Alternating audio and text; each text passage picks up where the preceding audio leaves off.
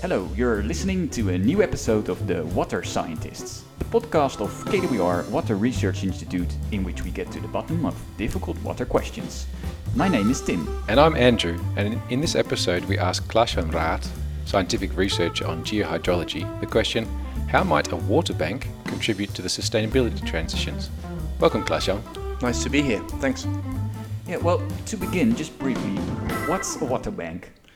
Yeah, well, to put it very simply, a water bank is a way to organize a balance in the groundwater system. And you do that by organizing recharge to and extraction of water from a groundwater aquifer. How could a water bank like this contribute to sustainable management of groundwater aquifers? Well, groundwater depletion is a problem worldwide. Basically, we are extracting too much water from aquifers than is recharged to these aquifers. You could kind of have the example of a saving account. If you have a saving account and you just draw money from it all the time, but you don't put any money on it, you'll be in problem at the end. And this is what we have with our groundwaters worldwide. So basically, a water bank is a way to make sure we put enough water on the bank in the system to make sure we can get water off the bank when we need it. Okay, so I immigrated from Australia quite some time ago now, more than 10 years, and back then the concept of managed aquifer recharge was well known, and so I'm wondering how this concept of a water bank differs from the more well-known concept of managed aquifer recharge. Yeah, well, managed aquifer recharge is one of the techniques that are behind a water banking system. Like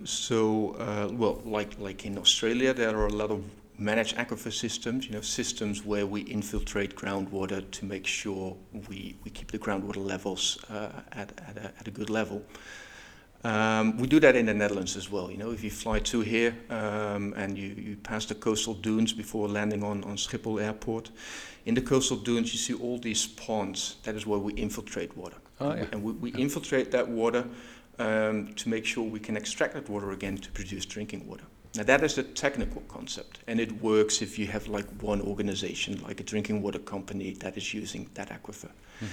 But it becomes more complicated if you have a lot of users of the groundwater system.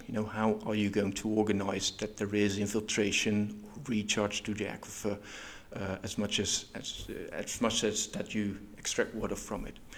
And that is where water banking comes in. So water banking is not about a technique, it's much more about organization. Okay, and so at the start we mentioned sustainability transitions like the transition to a circular economy, the energy transition. But if we just zoom in on climate mitigation or climate adaptation, how could a water bank help deal with the amplification of hydrological extremes that are associated with climate change? Yeah. Well, as an example, let me take you to the Westland area. This is an area in the Netherlands that I'd like to call the city of glass. So we have a lot of greenhouses, so all paved area. And obviously the greenhouses, we grow our tomatoes or cucumbers, so very important for our food production. Now with prolonged drought periods, we are in short of irrigation water. We collect all the rainwater, but obviously during a long period we need additional water. So we use groundwater for that, quite a lot. And that is an example. If you don't recharge it, then you'll just be depleting your aquifer. Another problem in the Westland is a lot of pluvial flooding. Large rain showers in summer, especially with not so much reservoirs. So a lot of rainfall falling in one time, causing flooding. And a water bank can help solving those problems in an organized way. Okay, so you actually take the flood water and infiltrate it under the ground. Yeah, what we do there, or what we will do in a pilot starting next year, is all the greenhouse farmers, they have their reservoirs where they have a quick storage of rainwater that falls. And what we are working on now is a system, an organizational system, making sure they pump that water from their reservoirs in advance to the groundwater, also in winter, to make sure they can use it in summer again. And also organize it, there are farmers who need less water than other farmers because they grow different crops. And this water banking helps to get an incentive for those farmers with an excess of water to also infiltrate, and in that way help balance the aquifer system. So for this transition to a circular economy, there's also the need for more water reuse. And how could a water bank contribute to this water reuse? Yeah, well, again, as an example from the greenhouse industry in the Netherlands, Dinteloord is a large greenhouse area that has been developed over the past 15 years. And authorities, wanted the greenhouse industry to develop there, but not to use any groundwater. So what we did there was develop a water reuse system where we use wastewater from a nearby food industry, have additional purification, store that water in the aquifer, and then use it again in dry summers when the greenhouse industry needs it. So that is a way, again, organizing it, making use of the aquifer, storing water, and promoting water reuse. Okay, but taking wastewater and pumping it underground, that must introduce some water quality questions. I was wondering when it comes to water research, water reuse, the microbiological and chemical water quality aspects, they tend to be very important. For example, we hear about medicines and pesticides causing problems. Could you tell us a little bit more about how you deal with this sort of water quality issues? Yeah. Thanks for this question, because it is an important question which is often overlooked. Now, of course, there are technological ways to deal with this. Like the example in the Dinteloord, we have additional water treatment, which goes very far, reverse osmosis, nanofiltration. So that almost is like nano water, purified water. What is very important is legislation that we have. Luckily, in Europe, we have the overarching Water Framework Directive, which sets restrictions or very clear guidelines for the water quality in your aquifer system. So you have to adapt to those guidelines. Still, on the other hand, what we see with new techniques coming up, like water reuse, we also see that the current legislation can be a stand in the way. So in developing these new concepts, like water reuse, but also water banking, you need to take development of legislation and policymakers into account.